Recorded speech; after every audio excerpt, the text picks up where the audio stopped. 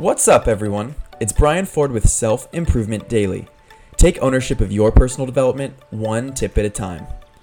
It's Thursday Positivity, and again, we're working with a quote shared by Positive Thinking Only. This one is motivational by nature, but the analysis still has a nice finish of positivity, and I'm excited to get to it. The quote is, "You have to be at your strongest when you feel at your weakest." This isn't the first time I've heard this.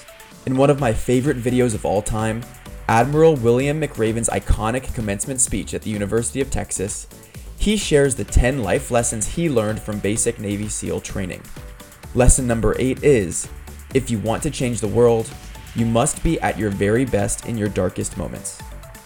I see this as very related to our quote today because it also acknowledges the importance of performing at your best when the situation is not the best. To me, it's a separation between the task at hand and the mentality you approach the task with. If you tell yourself something is hard, it's going to be even harder, and you give yourself an easy way out before it's even begun.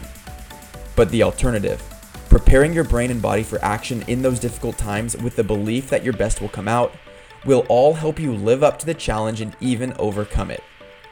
Basically, if you can prime your brain to perform at its best in these trying moments, you will succeed more often.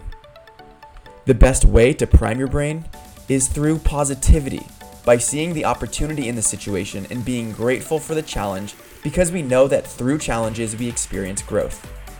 A lens of positivity rewrites your reality and allows you to be more effective in whatever environment you find yourself in. So in order to be at your strongest when you feel at your weakest, use a positive perspective to help you perform at your best.